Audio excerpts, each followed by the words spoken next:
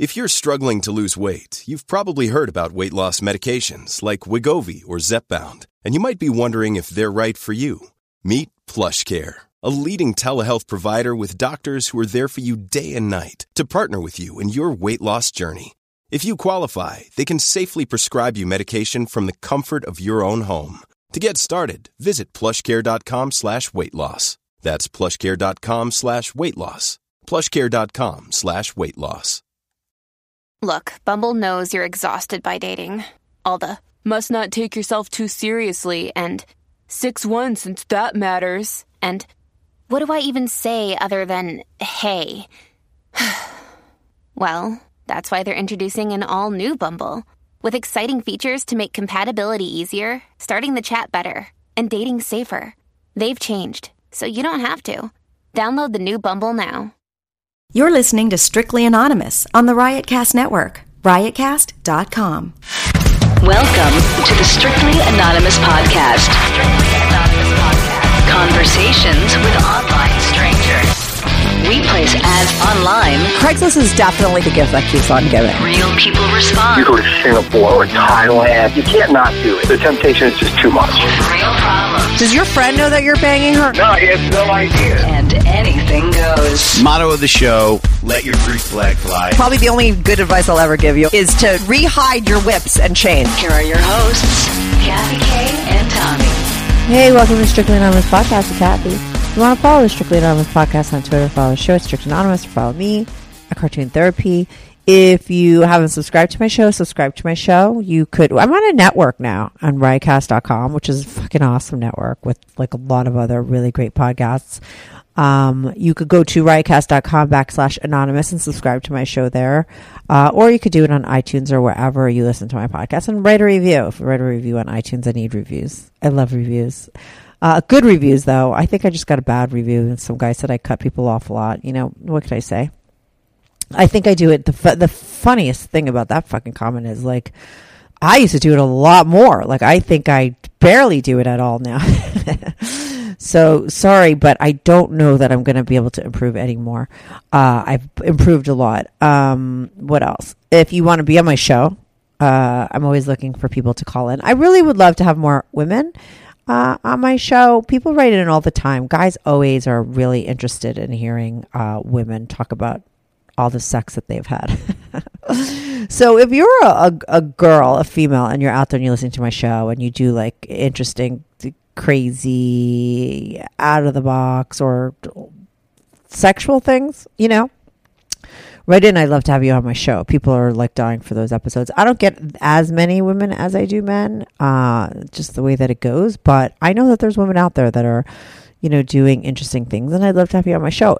When you call in, you're totally anonymous. Like, I don't even know the people that call into my show. I don't ask them their real names. I don't want their numbers. I don't ask them any information about themselves. They literally call in once, and that's a done deal. So it's pretty safe to call in and talk about your shit, because everyone remains anonymous. So send me an email at strictlyanonymouspodcast@gmail.com. Today I have on a girl, but I don't think this is like the podcast that, or the type of episode that guys are saying when they want women on. This is a girl. I mean, even though she does actually act out sexually, this is all about a girl who drinks a lot. And I can't say that she's an addict. I mean, I do kind of say that on the podcast, but like, you know, it's not like she's claiming to totally have a problem. It's not like she's ready to quit drinking.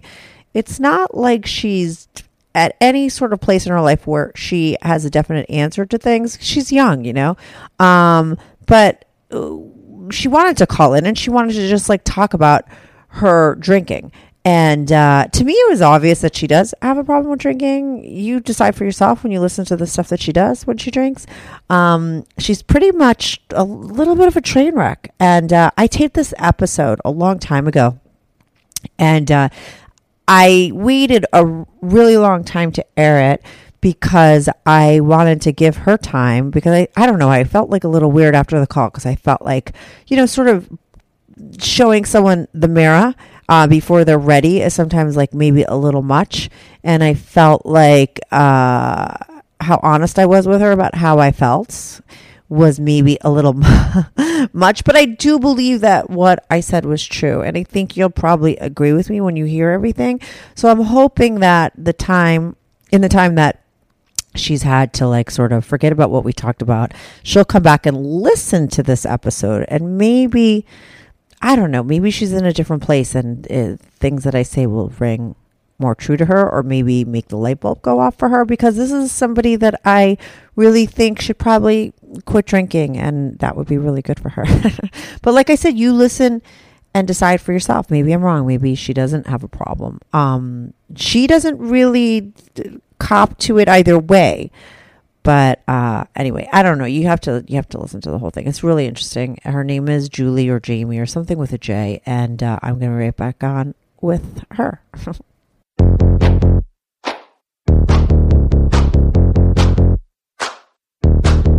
Do you have a story, lifestyle, or situation you can't talk about to anyone? Or do you just want to let your freak flag fly and be on the show? Well, Strictly Anonymous wants to hear from you. Send us an email, strictlyanonymouspodcast@gmail.com, with your story and your anonymous name. And remember, everything is strictly anonymous. Strictly Anonymous. Hey, Julie, welcome to Strictly Anonymous Podcast. You're on with Kathy. How are you? I'm good, thank you. How are you?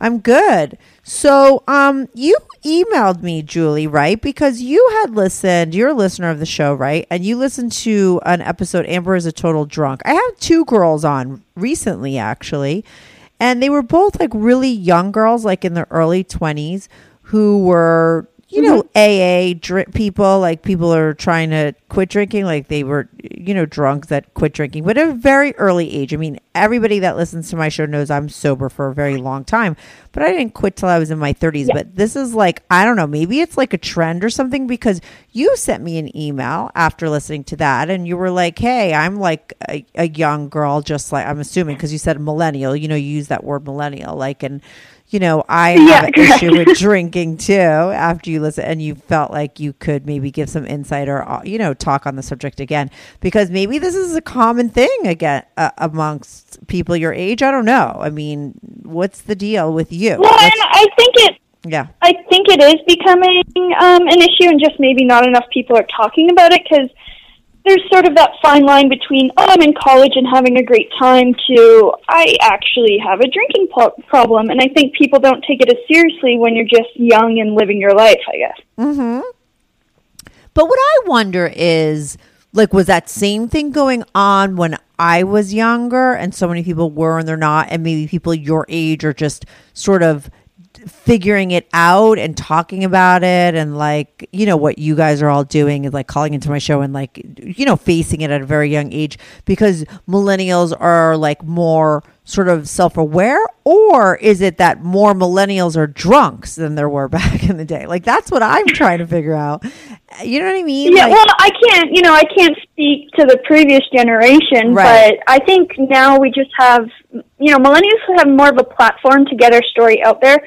Right. Like maybe in the past it was, you know, every group had that one drunk friend, but now when you can broadcast it to the world, a lot more people notice that this is something going on. Right. But, and it's even like, I had 3 girls on my show, and I remember like when I was like ready to quit drinking and facing the fact that, I had an issue with alcohol, I was like horrified, right? And I went to an AA meeting. Like, that was like the first thing I did, because I didn't know what the fuck I was going to do, how I was going to quit.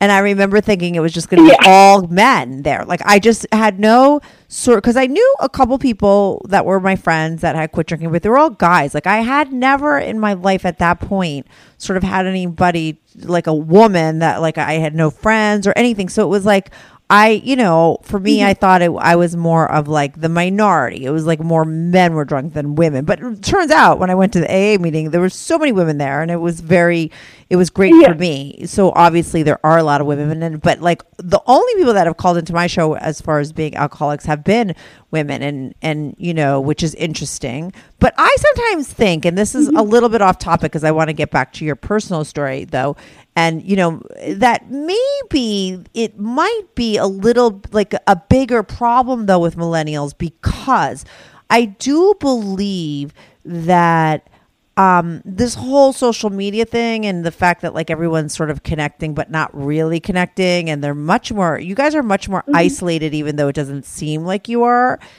compared to previous generations, just because of like the technology that like came about when you were being born. You know what I mean? So I think that there tends to be people that are more, you know, high on shit because people are more depressed because people don't have like real interactions with people, and a lot of that stuff that is very important to sort of being genuinely happy, like deep down inside. I saw this really great, and like I said, this is very off topic, and then we're going to get back to your story, but I saw this really great TED Talks. You know those TED Talk videos?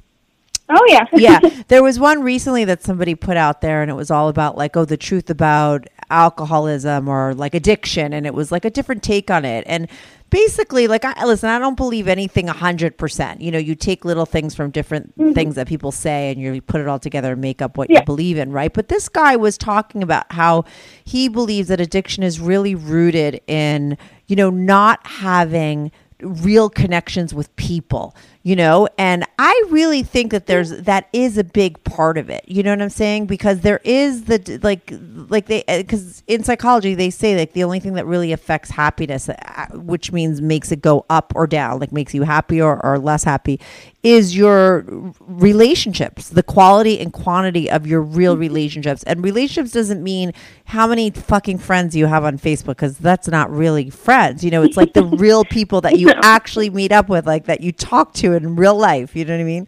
And I think that your generation has less of that, even though it feels like there's more. So, but let's get to your story. Yeah, no, that's a really good point. Yeah. Yeah, it was a really good TED Talks. I should tweet. I'm going to tweet it because it was like I said, I think a lot of different things go into addiction, right? But I think that is. Oh yeah, for sure. I definitely think that like the sort of feeling of not being able to have real intimacy in your relationships and stuff does sort of lead to it. But he said even more than that, and it was really interesting. So I'll send that link out. But like, so what's your deal? How old are you? By the way, I'm 25 years old. Jamie, what are we calling you again? I forget your fake name. Julie. Oh, Julie. I was close. Okay, Julie.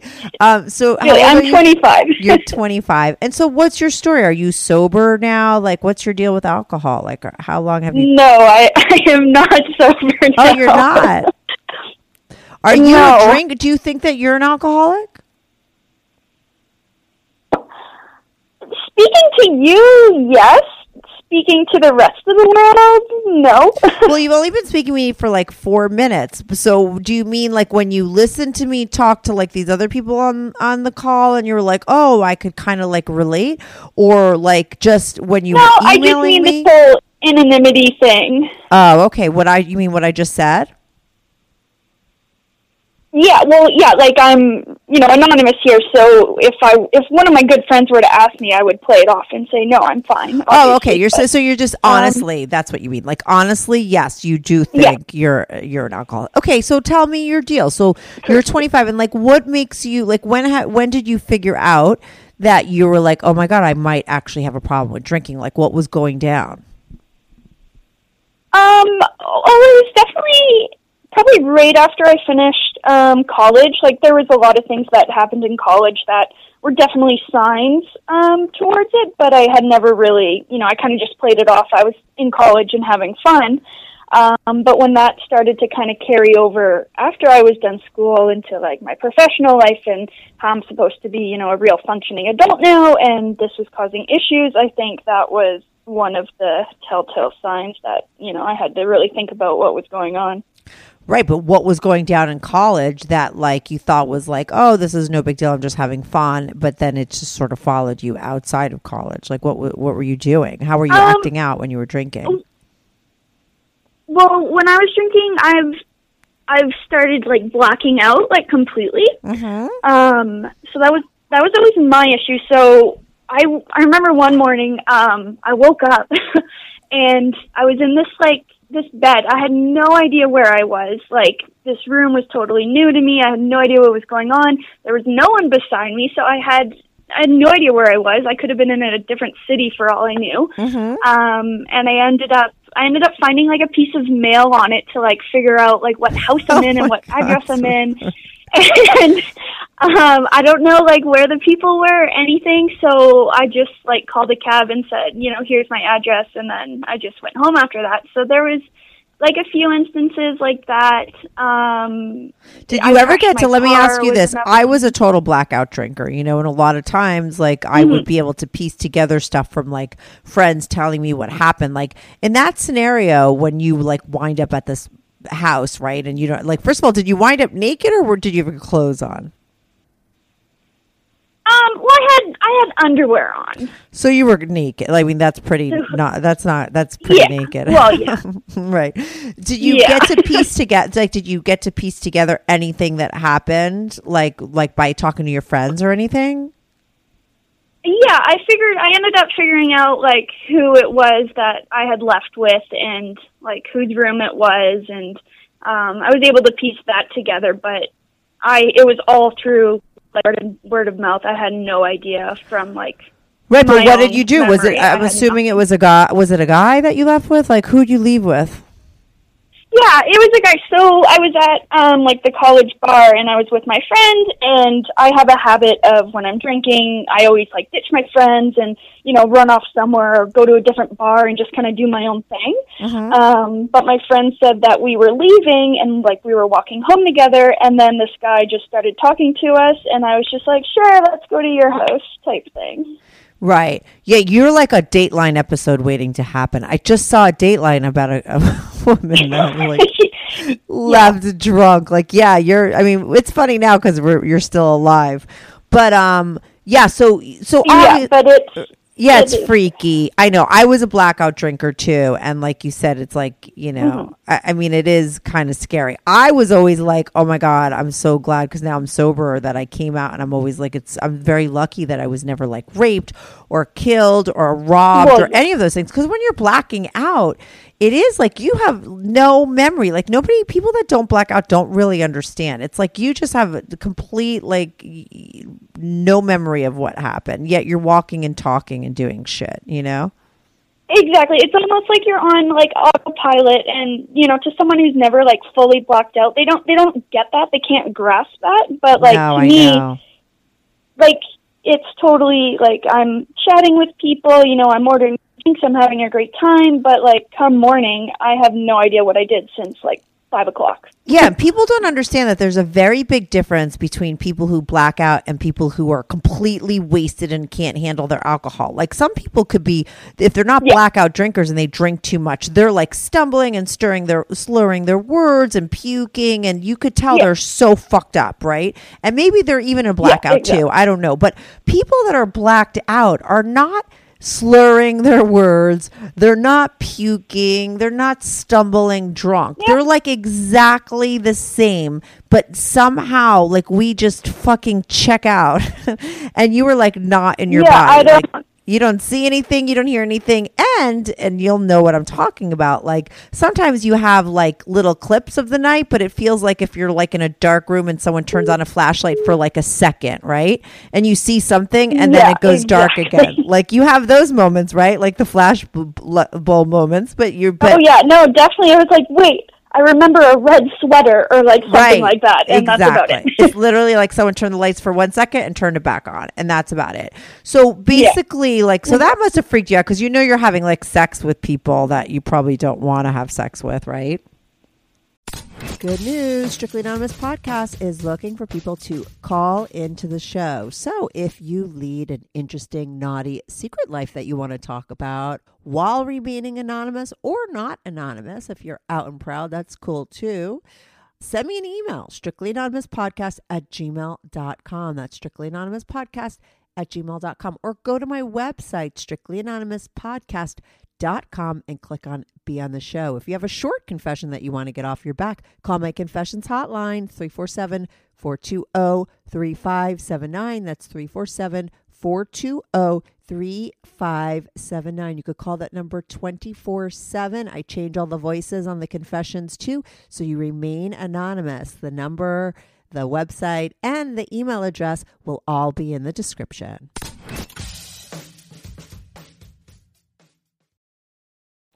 Yes, definitely. I did the same thing. So it's just like, the more you cop to it, the better. I mean, it's not that, did that freak you out? Did that freak you out? I don't know. That's a hard one because I would say no because, nothing like serious has happened. I never like contracted an STD or I never got pregnant or anything like that. But yeah, no, it is scary to think like it could have been anyone. Like I've, obviously regretted a few lays, but I don't know. That's just the kind of drunk I am. Like I was always very overly friendly. I would make out with everyone in the bar and just kind of be an easy target, I guess, to take home. Well, especially because you say you like leave your friends and just go like random places by yourself. Do you do that when you're totally blacked out, or is that a choice that you make when you're kind of like looped and just having fun and you're like, oh, I'm just going to like, you're adventurous and you just take off? It's a mixture of both. Like sometimes, I don't know, I guess I'm more rambunctious than my friends are, or I'm just, want to make friends with everybody. I'm very social when I'm drinking. And sometimes they just kind of want to do their own thing. And I just like, okay, bye. I'm going to go do my thing. Right. Well, alcoholics always think that they're just more fun than everybody else. I mean, for me, I was always like, just thought everyone was so boring. And I didn't realize that, no, the boring people were quote unquote normal people. And I had a problem with alcohol. That's why I couldn't like go home until 6 o'clock in the morning and was drinking everyone's drinks. So yeah, no, I understand that. And that's a big part of my thing too. It's, it's not so much that I'm drinking 24 hours, 7 days a week. It's the first sip of alcohol I have, I don't stop until there's nothing left. Spoken like a true person that has a problem, for sure. That's the problem. That's what I always try to explain to people because, some people will say like, oh, like, why couldn't you just have like one drink or something? It's like, and I would be like, you don't understand. Like when I take one sip, like the minute I start drinking, it's like my brain takes over and I am like a different person. And it was like, I took it to the end. The only place to end that was like in the bed, blacked out, passed out, like, and when there's no more alcohol being served, like, at the last moment possible, like there was never any saying, oh, I'm kind of tired, I just don't want to drink anymore, I'm going to go home. Like there was no rational thinking.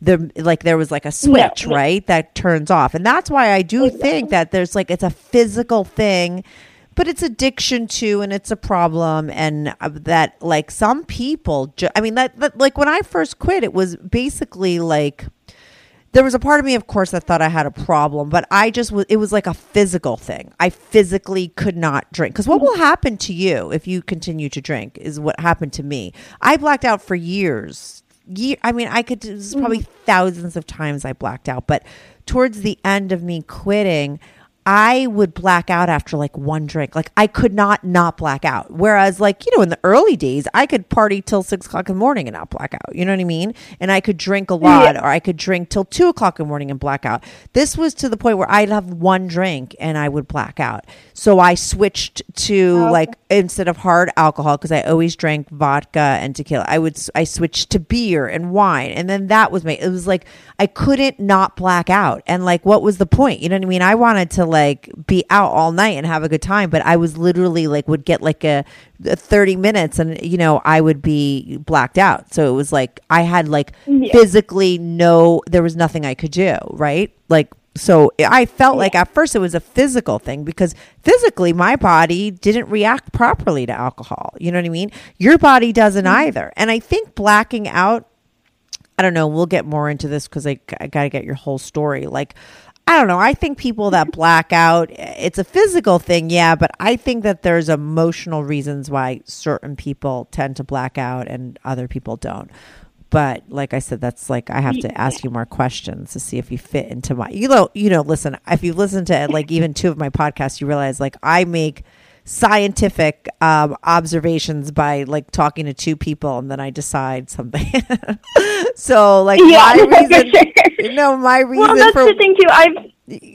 Go on. I've read different articles and different theories about the whole blacking out thing, and I've heard a few different things, and it's really? a little both of psychological and just bio.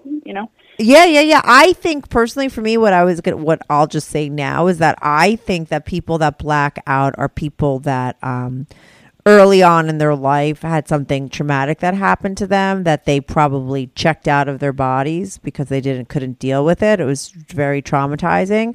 So they developed that skill of just fucking checking out really early on. And so when you put alcohol in them and you take away all their sort of like inhibitions and everything, it's like they check out again. Like, I just think it's some sort of like thing that you did when you were really little, maybe when trauma was happening to you, that might be repressed, but and so that's what happens to people. That's what I think personally. It could be a factor for sure. For sure. So how many times? So when did you start drinking? Actually, well, I had like my first few sips, I guess, like when I was like 13. But I didn't start like drinking until about like 16, 17. And so you've been blacking out from like the whole time, and this whole thing of like waking up places that you don't know is like the thing that is like what concerns you a little bit. I know it doesn't concern you that you're just sleeping with random people. Maybe that'll change, 10 years from now, but Yeah. I mean, right. But like, what is it like that? You told me that one story, right, where you wound up blacking out and you wound up at somebody's house. Like, so most of your blackout stories, I'm assuming, were pretty like scary, or like that made you sort of thought about, like, were you having these episodes all the time through college? Well, yeah, I've always been a blackout drinker. Like, ever since like high school, I've always, not remembered part of the night or most of the night. Right. So that's never really changed for me. I guess just the more serious actions started occurring like in college, where I had, a lot more freedom. I didn't have to go back to, mom and dad's house. I was living on campus, so I had a lot more freedom that way. And right. Yeah, I definitely did a lot of drinking and driving. I ended up crashing my car, actually, so that was a big... I took a break after that for a bit, but then went back to... Wait a second. That happened in college? Did you get a DUI? I'm assuming you got a DUI. I mean, like, you totaled your car drunk in a blackout? I did not get a DUI, only because... Okay, so I have to tell the story kind of to explain it. Yeah. So I had been drinking, all day, all night. It was 4 a.m, and one of my buddies just wanted to like go back to my house. So I was like, sure, I'll drive. I live in a really small town, so there's a lot of like back roads and things like that. So when I was driving home, it was winter. I hit a patch of ice and I ended up crashing into a ditch, and I was completely stuck. I couldn't move, couldn't do anything. You remember all of this? I was like, well, no, from what I was told. Okay, so you were in a blackout. Yeah, pretty much. I kind of did, like, I guess, sober up, as people call it, once I crashed, because I had to, figure shit out, because I was potentially going to jail. Yeah. So I kind of, came through what at I that did, though, point. was I called... Yeah. Exactly, yeah. So I called my ex-boyfriend, who had a big pickup truck and, a winch and everything like that. So I called him, and he came out at 4 a.m. and took me out of the ditch. You're like before any with your cops friend is in a ditch in your car. And so he comes and he just pulls you out and like gets you home and everything so that you don't get busted. How could your car drive? Well, yeah. Yeah, it was just like the whole bumper was like kind of ripped off. So I just physically ripped it off on the side of the road and kept driving. Oh my God, hilarious. Because one day you're going to be like, you're going to have kids and you're going to be like, raising them properly and everything. And you're just going to be like, oh my God, imagine they knew about all these stories that I did when I was younger. Do you know what I mean? Like, exactly. Mom was in a ditch and she lost her bumper, so she just threw it on the side of the road, drove home drunk, I mean, it's just like the things we do when we're young are just kind of hilarious. I mean, they're wrong. Yeah. They're wrong. Don't get me wrong. I mean, I don't want to, but they are kind of funny too. Yeah. So, like, there were people driving by. Like a few people pulled over. Like, are you okay? Do you need help? Like, should we call someone? And I was, terrified if they called a tow truck, they would obviously smell the booze on me. So I was like, no, like, I'm fine. A tow truck's coming. Yeah, that was smart. And they're all just kind of let me go. And yes, So, yeah, I just got towed out, and then he was trying to take away my keys, but I just kind of, like, fucked off and kept driving. Okay, and so you made it home okay. And so how long did you stay off drinking after that? Like 2 months, but that's a long time. That's probably the longest I've ever gone. Right. That is a long time. I mean, that's like, for somebody that really likes to drink and party, and were you in college at that time? Yeah, I was, yeah. Yeah, so that's really tough. I mean, for 2 weeks, 2 months, not even 2 weeks. 2 weeks would be long. 2 months is a long time. And so how come you went back? And like, when that happened though, was that like one of the first times? Like, when was the first time that you could remember that you were like, oh, maybe I have a problem with drinking, that you thought about it to yourself? Well, I think when I was in high school, like I had, a couple boyfriends throughout high school, and every time I went out drinking, I would always cheat on them. Mm-hmm. So I thought maybe that was a sign. And would you like fuck the other guys? Like, how far would you take the cheating as far as like were you like straight up having full on sex with other guys? Were you just making out with other guys in the bar? Like, what were you doing when you were cheating on them? No, in high school, it was strictly blowjobs, so I would just blow everybody pretty much. Just blowjobs. And then in college... Yeah. And then college was more, sex, So, and you would have these long-term, right. And like, I get it because I've done stuff like that when I was drinking, and it's just like, you probably really loved your boyfriend, right? You probably do you think that there was some subconscious reason why you were doing it, or you were just completely like blacked out and you didn't know what was going on? Like, were you mad at your boyfriend? Completely blacked out.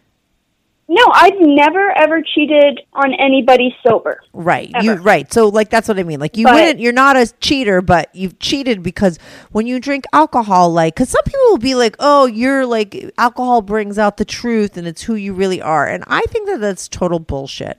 I think for some people, especially people that have a problem with alcohol, it makes them do things that they are not really who they are. And that's like the worst part of it, and that's why I say, like, you say, oh, I don't care that I sleep with like guys that I don't even know. Like, I know you say that now, but at some point, if you ever really clean your act up, you will kind of be like, you know what, like, that was fucked up too, because you were doing things to yourself that like the real part of you probably didn't want any part of. You know what I mean? Like, and it's something that you would not really do. Maybe you're not even that promiscuous, like if you weren't sort of not drinking, and alcohol is just allowing you to be, like allowing you to act out and do things that are not nice to yourself. You know what I mean? More so than to anybody. Yeah. Let alone your boyfriends. Mm-hmm. I believe that, like, that's why I asked that question, because I think people would think like, oh, maybe you were trying to get back or you're being revengeful. But I think when you're a blackout drinker and you have problems with alcohol, it could be you're totally in love with your boyfriend, everything's totally fine,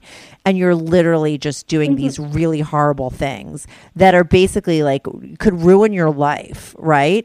And that's how you really know you have a problem. Exactly. Right, without thinking of the consequences, because you just need to drink and you need to just check out, And would your boyfriends find out, or like, how would you know that you cheated on them if you were like blacking out? Like, how'd they find out? Well, there's always someone around type thing. And like I said, I used to like just make out with everybody at the bar. And when you say everybody, was it guys and girls, just like anybody? Yeah. Mm-hmm. Yeah. Guys, girls. Didn't matter. Right. So it would always get back somehow. I did have a few like long distance boyfriends where like they never found out, but I just broke it off because, I didn't want to. They don't deserve that, I guess. I was smart enough to realize, but sometimes I would tell them, sometimes they would just find out. I had one really long-term boyfriend. It was almost 4 years. And he stuck with me through a few different cheating scenarios, I guess. And in the end, I just couldn't take it anymore, I guess. So you've been blacking out. You've been thinking that maybe you have a problem. But since, like, the car crashed, you haven't quit or done anything about it. And how come? Like, if you think that you have an issue? Well, I wouldn't say I haven't done anything. I have gone to meetings. on several different occasions. My mom is a recovering addict, so I was very familiar with, NA, NAA, so I kind of knew what to expect going into it. So I did that for a bit, but never got a sponsor or anything like that, and just kind of, I don't know, just kind of justified it to myself that, I'm okay, like, it's not that bad, I guess. Totally, when was the first time that you went to your first meeting? And, like, who did you, have you, this whole thing that you think that you have a problem sometimes, like, you feel that way and you go to an AA meeting and you've, have you, are there a couple people in your life that know about this whole thing, that you're honest about it, and they know that you've gone to meetings and tried to quit it? Yeah, there's a few. I would say I go at least a couple times every year. Just, I'll hit a point where I'm like, okay, like this time, you messed up. So I would go, and then, a couple days would pass and I'd kind of be like, oh, like it's really not that bad. And, kind of get into that cycle. Of course, yeah. The first time I think I was 18 when I went to my first meeting. And yeah, it was like, like I said, I'm familiar with the program, so I knew what to expect, but they require a lot of work. Like, you have to work the program for it to help. And at that point, I just wasn't willing to do that.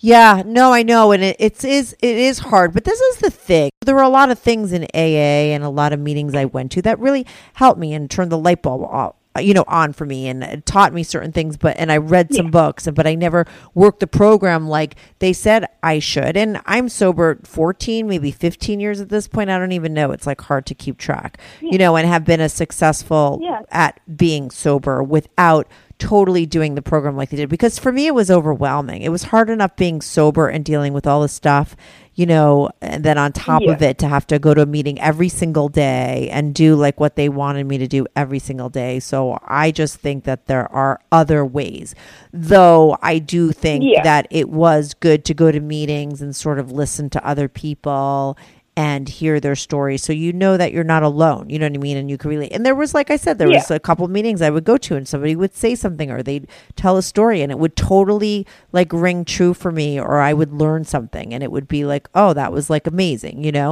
But it wasn't going to be like the rest of my life. Like, I'm so into it. And I know that, and I think some people need that, and it's good for them. For me, I didn't, and that was fine. And I think it's different personality types, it works for, as opposed to other people, maybe it wouldn't work for. So I think that that's okay that you just go a couple times a year. Maybe if you need to quit, you'll do it a different way, or maybe do it a little bit moderate. I don't know. Though I do believe people will think that's terrible for me to say, but, I'm saying through experience. Yeah, exactly. Like, it's not for everybody, and I know that. I've seen the programs, do wonders for people, and I've seen people who have, just done it on their own. So it just depends on who you are and how you're willing to go about it. Right. But you're obviously still drinking, right? You're still blacking out, right? Are you in a relationship right now? Yeah. Right now, yes. Okay, and have you cheated on this boyfriend? Do you have boyfriends, girlfriends? Like, do you fool around with girls too? Like, what's your deal? I've only ever had boyfriends, but I'll hook up with girls. I've never actually dated a girl. Right. Okay. And for my current one, I've made out with a couple girls, but to him, that's just girls being girls. So like, it's fine. He doesn't see it as cheating, but I don't know. People would say differently, so I don't know. Well, how do you feel about it? Well, I think it's still cheating, because even though I'm not having sex with them, I'm still, physically attracted to this person, and, violating that. And are you doing it in front of him or behind his back? No, never in front of him, no. Right. So it is like you're just getting smashed. And like, maybe if there's a guy one time, it'll be with a guy, right? It's just like, he thinks it's girls, so it's hot. And he probably just thinks like, but he doesn't realize that if there was a guy there, you'd probably be doing the same thing. Right? I mean, eventually. Yeah, that could be it. Yeah. You're going to how long you been dating this boyfriend for? It's been under a year. Right. And I think like 7 months. That's the problem when you're like an alcoholic or an addict. This is like a sabotage is just like, you know, your MO. You know what I mean? Like, you just sabotage, especially relationships. They go to shit all the time through sabotage. Right? Mm-hmm. For sure. And does he find out? Yeah, if it's not. What? Sorry? No, what were you going to say? Oh, I was going to say, if it's not cheating that has ruined my, like, dating experiences, it's the drinking. So it's one or the other. But how has the drinking ruined your relationships? Well, just the fact that sometimes, like, I can't just sit at home and watch a movie together. Like, I have to drink 2 gallons of wine or, you know, like a 2.6 of vodka or something, and just kind of always be looking for that, or I can't stop and I want to party till 3 a.m, and that's just not what they're into. Yeah, totally. And now, okay, so like if you're in college and like you can't sit home and like you said, it's totally like, oh, everyone just seems to be having a good time and it's a party atmosphere. Who cares? So now that you're out in the real world, and what do you do for a living? So, well, I won't say the industry, but you work in an office or something? Yeah. So I work in an office. Basically, I just I draft contracts all day. So it's a lot harder to drink at work because I have to actually be able to read what I'm writing. So this job is fairly new, and it's slowed me down during the day, that's for sure. But you know, come 5 o'clock, the bottle opens. So before, though, at your old job or other jobs, you have you have been drinking at work? Yeah. Like what kind of gigs that you had before? And how would you drink at work? Would you go in your car like Amber? Well, Amber's from my other podcast. I'm pretty fortunate. I live pretty close to where I've always worked. I've just kind of lucked out that way. So I would walk a lot.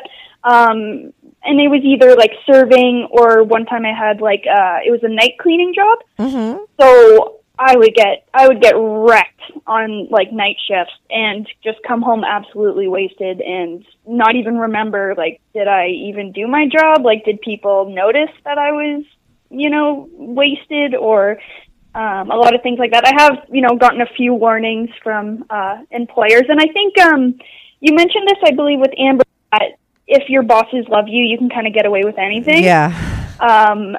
That's very true, because I'm just naturally kind of bubbly. So they didn't really see a huge difference, but once they noticed, okay, maybe she is drinking, we're just going to give her a couple warnings, and you know, nothing happened. I'll say it again. Nothing, like I've never... Yeah, no, it's very true. Like if you ever been fired from a job, it's personal. Like they'll be like, it's not personal, but like it's personal. They don't like you, and it's not because you're late or you were drunk at work or you don't do a good job. It's because they don't fucking like you. Well, yeah, and like a lot of the times I would be stealing, you know, the alcohol from said job, and they would find out, and still I wouldn't get fired. Yeah, Amber was smashed at her job, right? And totally loaded. Yeah. And she worked in like a grocery store, and they still kept her because they liked her. That's the way. That's the way that it goes. Yeah. So you haven't been fired from any jobs, and so like besides the affecting, I mean, it's been affecting your relationships. You're in a new relationship now, right? And you're in a new job, and it slowed you down. But like the minute that you get out of work, like where do you go? Like what's a typical day for you as far as alcohol is concerned? And I know you don't drink every day, but like a drinking day. So now that like I'm not in college, I moved to a new city. I don't really have that many friends. I have like a couple friends from work, my current boyfriend. So usually now I just like I'll work, I'll stop at the liquor store on my way home, and then I go home and just drink by myself. But I'm okay with that, because at least I'm not getting into trouble that way, and I can wake up at home and go to work the next morning. So I've kind of stuck to that for a while. Like I will go out the occasional time with like coworkers, and you know, I would keep it tame while I'm with them, but stop at the liquor store on my way home and just drink more for the rest of the night by myself. Right. You're so that's like kind a of double what life. That's kind of what my typical drinking day is now. Right. And you're okay with it. When you say you're okay with it, meaning like, not that you see it as a problem, but like you're okay with it because you're not doing, like, you're not being reckless Like, because it isn't normal to be sitting at home, like guzzling bottles of wine by yourself, right? Like, so when you say you're okay with it, what does that mean? Well, yeah, I guess, like, you say that's not normal, but that's so normal to me. Like, that's a Wednesday night to me. Right, So but that is totally right. Like, at your age, for your like it's totally not what, like, a regular person who likes to have a couple drinks and party and have fun. It's totally not that what people are doing. Do you know what I mean? Like, that's a total sign that you have a problem. How much do you drink on those days when you're home? 2 bottles of wine and then some shots usually. Yeah, by yourself. By yourself. Woohoo! I mean, like, who's drinking that? What's the fucking point? That's the whole that's why you really know that you have a problem, because, you know, most people drink because it's a social thing. Well, They're out. I like the feeling, I guess. Well, duh. Yeah, but you like to not be in reality. I mean, come on, let's face facts, okay? You like that feeling of being looped more than you like the feeling of being present in real life. And I get that. I told you, like, I've said this before on my podcast, actually, like, when I quit drinking the first year of being sober, I was exhausted because I wasn't used to living in reality. Living in reality is exhausting. I mean, I never brushed my teeth or took my makeup off every night. Like, I was just fucking drunk, like, you know, doing all that stuff all the time and taking care of everything like a normal person is exhausting. And that's what you don't realize, because you're not doing half those things because you're just, you know, checked out most of the time, you know? So, like, what you like is to be, you know, sort of drunk, right? That feeling that you get, because it feels really great, but it's obviously there's something like that, you know, you're escaping from, because, you know, sitting home alone at night, like, why can't you just, you know, sort of do that? Not even with your boyfriend, you know, like, and a lot of times, you know, you would think that would be fulfilling. You know what I mean? That would fill you up a little bit more, that you don't have to be sort of chasing the dragon, right? That's what I call it. You're like chasing the dragon all the time. You know, and you need 2 bottles of wine and some shots. And I know that that's normal for you, but on some level, you have to know that that is you know, a serious thing, that most of your friends don't do that, right? And that's abnormal that you do that, right? And that's a problem, right? Yeah, no, for sure. I do understand that, but, you know, again, if I'm not, I know I'm hurting myself, obviously, and my body and everything, but if I'm just drinking at home and I'm not, you know, drinking and driving, and I can still get up for work and go to work, I don't really see, like, why it's, like, why I have to quit it, I guess, is kind of where I'm at this point, is, you know, I'm functioning, I guess, so that's good enough for me right now. Yeah. Well, you've been able to right now, because of your job, right? During the day, you can't drink because, like you said, you have to, like, draft contracts and everything. Like, I'm sure, like, a year from now, if you're still at this job, like, eventually you will drink at that job and you'll fuck that shit up. Like, you just will. Like, that's what will happen. Like, you won't be able to keep it together as much as you think you'll be able to, and as functioning as you are. Eventually, like, you'll become dysfunctional, because you're not, like, you know, that's what happens, and you'll hit a bottom. Hopefully, for your sake, you will hit a bottom, because I think that that's, like, the greatest thing that could happen to anybody who has a problem with any kind of addiction, you know, and everyone's bottom is different, you know.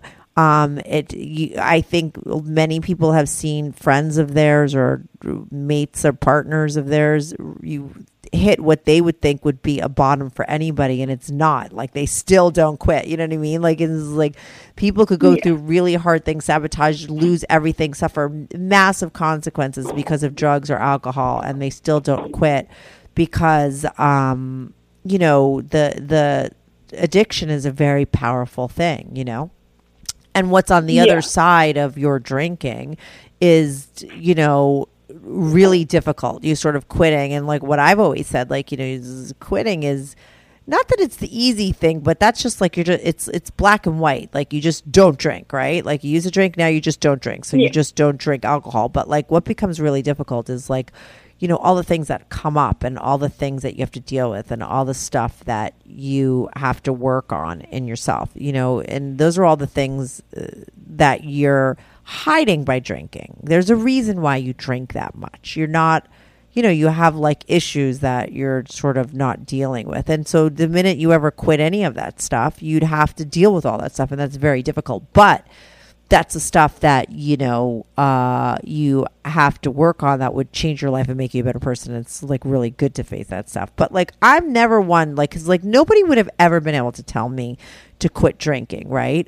You're the one that's eventually going to have to make that choice. You know, I hear two different things from you, but that's very normal with addicts. Like, cause like some part of you, like went Googling and found my podcast and you listening to Amber as an alcoholic, some part of you sent me an email and said you want to be on my show. You did say that you believe you're an alcoholic, you know, but yet there's this other part of you that says like you think it's, you know, okay that you drink and you don't even see that as a problem, you know. So it's just like, you're probably not totally ready to quit drinking, but you know, so you're in like an interesting place. I have my good days and I have my bad days. Like, you know, a good day is where, well, to me is where I think, okay, I'm fine, everything's great. And then I'll have my bad days where, you know, usually ends up at a meeting where I'm just, you know, everything just kind of hits me and I'm like, what am I doing? But then a couple of days will pass and I'll get over it. So I don't know. Yeah, I definitely am in a weird place right now. And I feel like I can't be the only one, I guess. So no, let me ask you this. When you wrote me your email, what kind of a day was it? Was it a good day or a bad day? When I first wrote you, I was really drunk when I first wrote you. Oh, you did?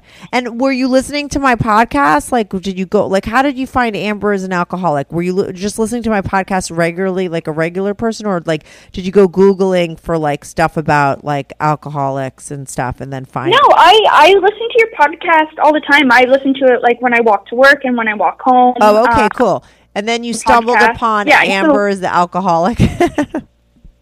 Exactly, yeah. It was just like the next on my list to listen to. So I listened to that and I was like, I don't know, just thought it would be a good idea to email you. And then I kind of forgot until you replied. And I was like, oh, yeah, I said I would do that. Yeah, no, and I know. I mean, because it's just like I always say on my show, like I talk to all kinds of people that need advice, people that like just want to talk about their interesting lives. And like for you, it's just not like I'm going to shove my opinions about like why you should quit or what quitting will, because like you probably listen to my other shows that I talk, and so I would give the same spiel, you know, how it affected me and what I think about quitting and everything. But like you're not at that place right now. So what would you say? Because I know like in your email you're like, I know maybe what millennials are going through or whatever, like, because if you're not calling in to sort I don't know, like, you know, to get advice of how to quit, right? And you're happy, like, you know, you have a problem, but you're not ready to quit. Like, what would you want to talk about on the show? I don't know. I guess I really had no end game. Like, I don't know what I want to come of this conversation, but I figured maybe if I've never been this honest to anyone before, so maybe if I actually kind of talked it out, maybe it would help me, maybe it would help someone else, I don't know. Yeah, maybe when you listen back to it, it'll help you. Sometimes you have to be outside of yourself. I remember thinking to myself, because there were so many times I had blackout crazy moments where I did insane things that my friends would tell me about, and I would just, you know, I thought to myself, like, God, if anybody ever videotaped me, because back when I was a drunk, like, there was, like, if you wanted to videotape somebody drinking, like, you'd have to bring out like this big contraption, you know what I mean? Nowadays, like, have you ever seen yourself in action in a blackout? Like, has anyone ever videotaped you? Have you ever seen yourself? Well, one of the like running jokes in my group is they always want to put like a GoPro on me to see what an average night. Yeah, they always joke about that. Oh, I wish you had a GoPro. I wish you had a GoPro because yeah, but like, I don't know, maybe I will one day, but I just get into these crazy situations. They don't understand that even happens, so I've always kind of wanted to do it just to see, like, how does that happen, because I fucking don't remember. So, I don't know. I've seen video clips here and there, but it's, I don't know, it's what we went back to before where I'm blackout, but I'm not stumbling, I'm not puking, I can have a conversation with you and be totally out of my mind. Mm-hmm. So it's kind of hard to judge it on a video. I don't know. Yeah. No, I mean, listen, you're just going to keep having, like, these waking up, not knowing where you are, sleeping with people that you don't know who they are. And like, you're like, I'm okay now because it doesn't really bother me that I do that because I never had an STD and everything. But like, you're still drinking. I could say I'm fine and like it never happened to me, and I know that none of those things will ever happen to me because I don't drink anymore, so I know that I'm safe and I'm not going to do that kind of stuff anymore. But you're still drinking and you're still blacking out, so any of those things, being raped, getting an STD, being killed, I'm like I said, you're like a fucking episode of Dateline waiting to happen. The fact that you leave your friends and you go home with strange men that you don't know, like, I mean, you could really honestly, seriously be killed. And so, or raped, impregnated, like get herpes, like you don't even, because you're probably not having safe sex when you're screwing these people, you could be killed in a car. Okay. You could, so all these things could still happen to you, right? Absolutely. There's a chance because you still drink and you still black out. I always felt like if I saw myself, but maybe you're right. Like maybe if I saw clips, I just seemed normal. You're not going to do a clip of yourself like, in someone's house screwing a total stranger that you don't even know, I know for me towards the end, like that kind of stuff freaked me out, that I was like sleeping with people that I was always with people that I knew, which was actually worse because there would be like friends that I just like really didn't like, and I'd wake up and they'd be there like looking at me like they really liked me, and I'd be like, get the fuck out of my house. Like, same thing happened to you? A little of both. Right. It was more so randoms though, just because, like I said, I would just go off and do my own thing. But I also went to a small college, so kind of everybody knew somebody by association. So there were things like that, and I have had, I would just randomly hook up with someone, and then suddenly they want to like date me or something, and then it's like, no, like, sorry, you don't get it. I don't even know what happened, but it's hard to say that, I guess, to them because then they think they did something wrong, and like I find I'm the one who's doing something wrong, not them. So it's a fine line, I guess, to kind of deal with those situations afterwards, which is kind of why I think I like to stay at home more, because then I don't have to deal with shit like that. Right. But, eventually you're going to go back out. I mean, how long can you stay home? I mean, I don't know. You're 25 years old. You know what I mean? Yeah, I know it's gonna come. I don't know. Let me ask you this. Your mom's an addict, right? What about, like, is your father involved in your life? Oh, yeah. We actually grew up with my dad. When my mom when I was maybe 10, my mom had left for rehab, and she just, never moved back into the house. Like, I've always had a relationship with her, but she never raised us. It was all my dad. Oh, interesting. So, and my dad, do you remember when you were really little, like seeing your mom? Like, what was your mom's? Like, was she an alcoholic, or what was her deal as far as addiction? No, she was a drug addict, and she always said, like, her drug of choice was anything she could get her hands on, and that's kind of how it was, especially in a small town. It's just kind of whatever is cycling around at that point. So she went through a whole bunch of different phases, and she was just addicted to, a high, I guess, not so much a drug. Yeah. But she went and, went into rehab, and then went through NA, and she's been clean and sober ever since, but she just never got custody of us after that. So it's always just been with my dad. How hardcore did the drugs get with her? Like, did she do heroin and shit like that, or was it more like pills? Like, yes. Well, it was a lot of coke, some heroin. I think that was near the end, was heroin, before she got help. Also crack for a while as well.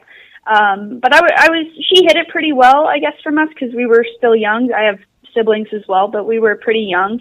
and she was a server, so her coming home late was nothing new. But it just started once my dad had to clean up puke first thing in the morning, or we started seeing things like that, and that kind of is where we realized that something was wrong.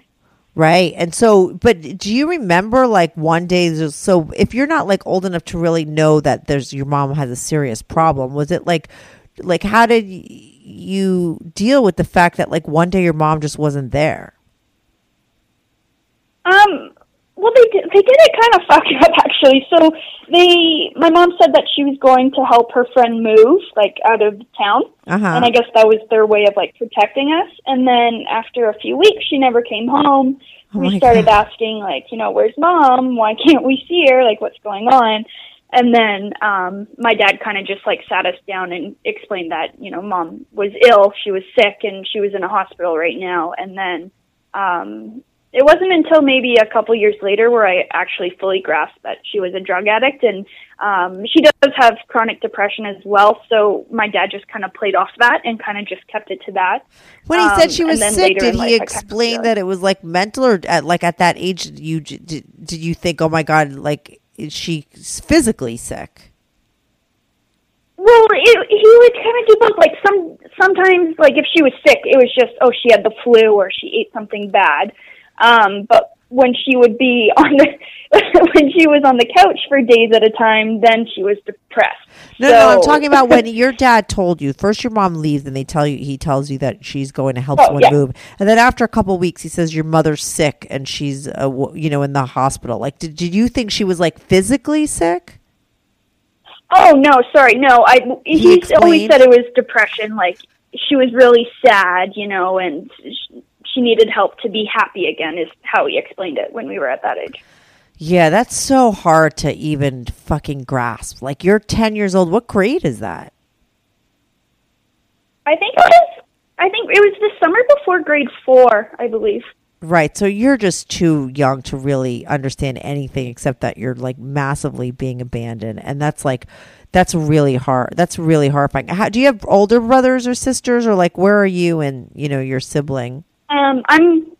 I'm the middle, so I have an older sister and a younger brother, both 3 years apart. And what's their deal?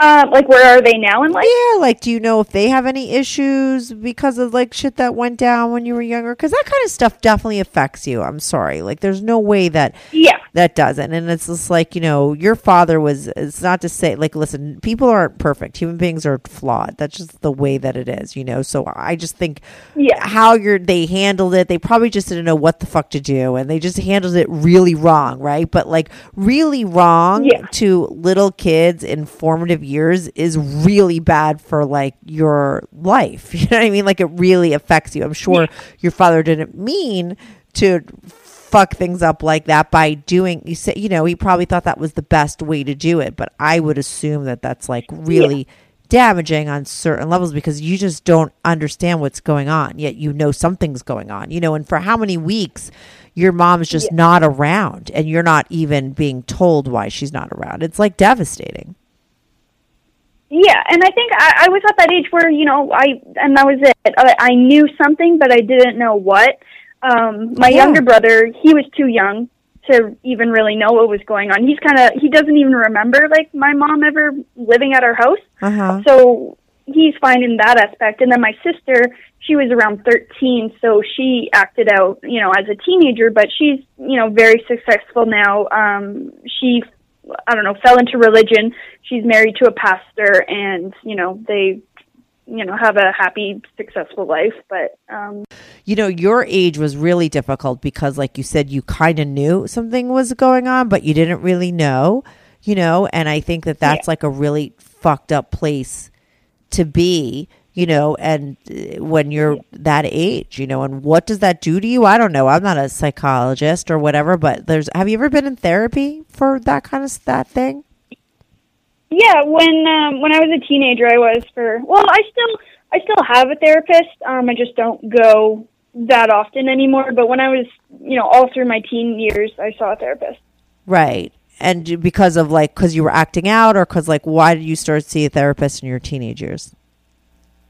Well, they first, once like my mom, you know, finished rehab and my parents decided they weren't going to stay together. They kind of thought it was a good idea just to put all 3 kids in therapy just to talk to someone if we wanted to. But I was the one, my siblings did it for about a year and then, I don't know, felt they didn't need it or didn't want it, but I kind of liked it, I guess, or maybe they thought I should still be in it. It was probably a combination, but I kept it for years just because I was going through shit. I had a lot of it, even though, like, my mom was the addict, I kind of resented my dad for a long time because, to me, you were married, you know, till death do you part, sickness and health, blah, blah, blah.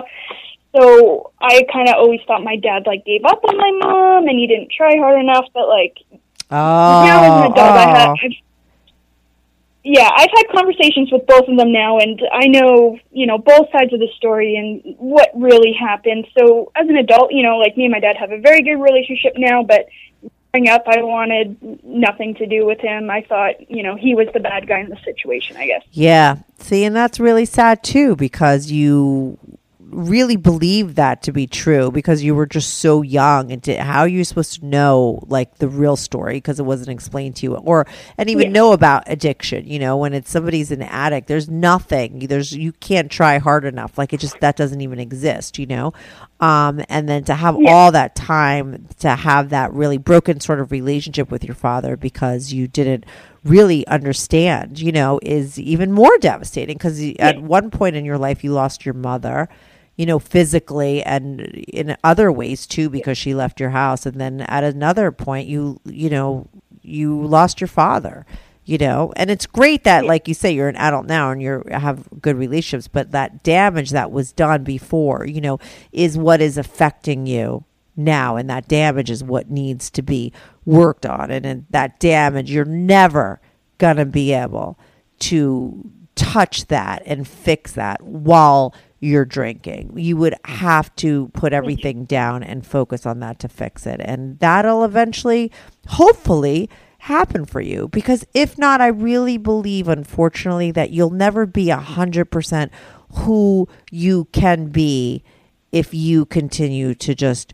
drink and just check out. You know what I mean? You're never going to have as much as you should and could have in your life, you know, and that's the truth. And hopefully, you know, at some point before anything really bad happens to you, you'll have a bottom and maybe you'll, you know, decide for good that you'll quit and you will get to the point where you could, you know, sort of work on all this stuff that happened to you and really go to that place inside of you, because that's why you're doing all the stuff that you are acting out, you know, and you are acting out sexually too, to be sleeping with people all the time and stuff and just doing things like that to yourself. It's there's something about, like, you not feeling good about yourself, you know, and that you need to work on, and you're never gonna, like, get there while you're drinking. That's why you're drinking, so you don't have to sort of do all that stuff.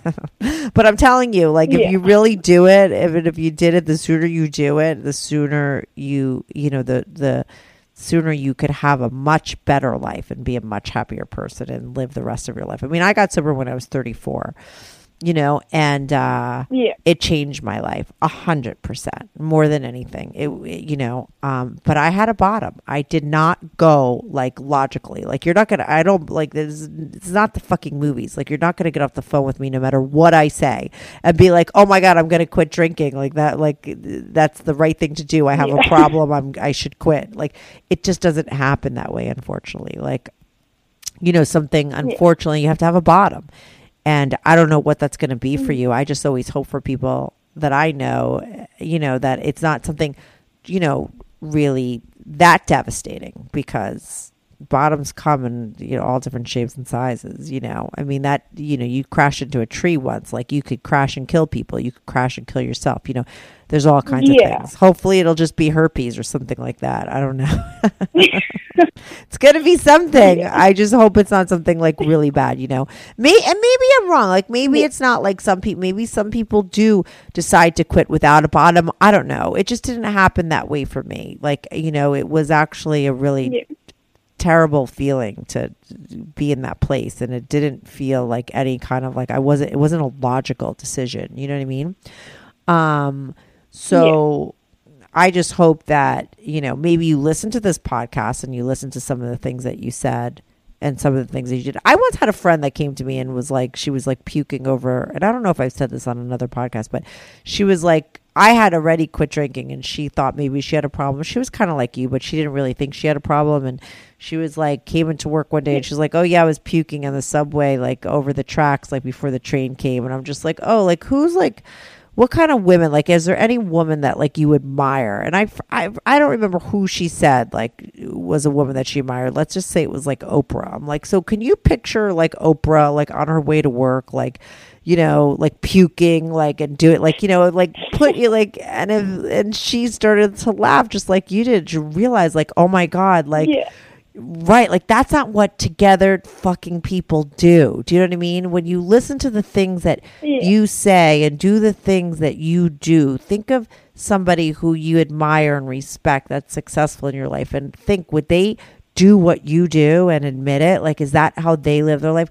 Probably not, you know, because it's not what healthy people, secure people do. And it's, listen, it's not like there's so many people that are damaged and broken. I feel like it's a part of like being alive. Like we have to get somewhat fucked up, right? And like work on our shit. Like that's life. Like that's like your journey, you know? And you're super young and, you know, these are just your issues that you have to deal. So it's not like you're a terrible person or less than or anything, but you just have some stuff that you should work on and focus on. And I don't know. I shouldn't be like lecturing you so much because like you're not in that place yet. Maybe I'm annoying. Yeah, no, I know what you mean though. Like, and all the things you said, like, and that's what I'm struggling with now. Like, I have thought, but I don't know. I guess I'm still kind of hoping that I don't have to live a sober life. I can control it, but you know, as time goes on, it's starting to see that I have no control. I can't just have a couple drinks, but I still have hope that maybe I could get there one day. Yeah, just, you know what, just in the meantime, while you're drinking at home, it's good that you drink at home. It's good that you have a boyfriend right now that maybe slows you down a little bit. It's good that you have a job that you can't drink on. But like if I were you, I'd see that therapist or somebody else at least once a week.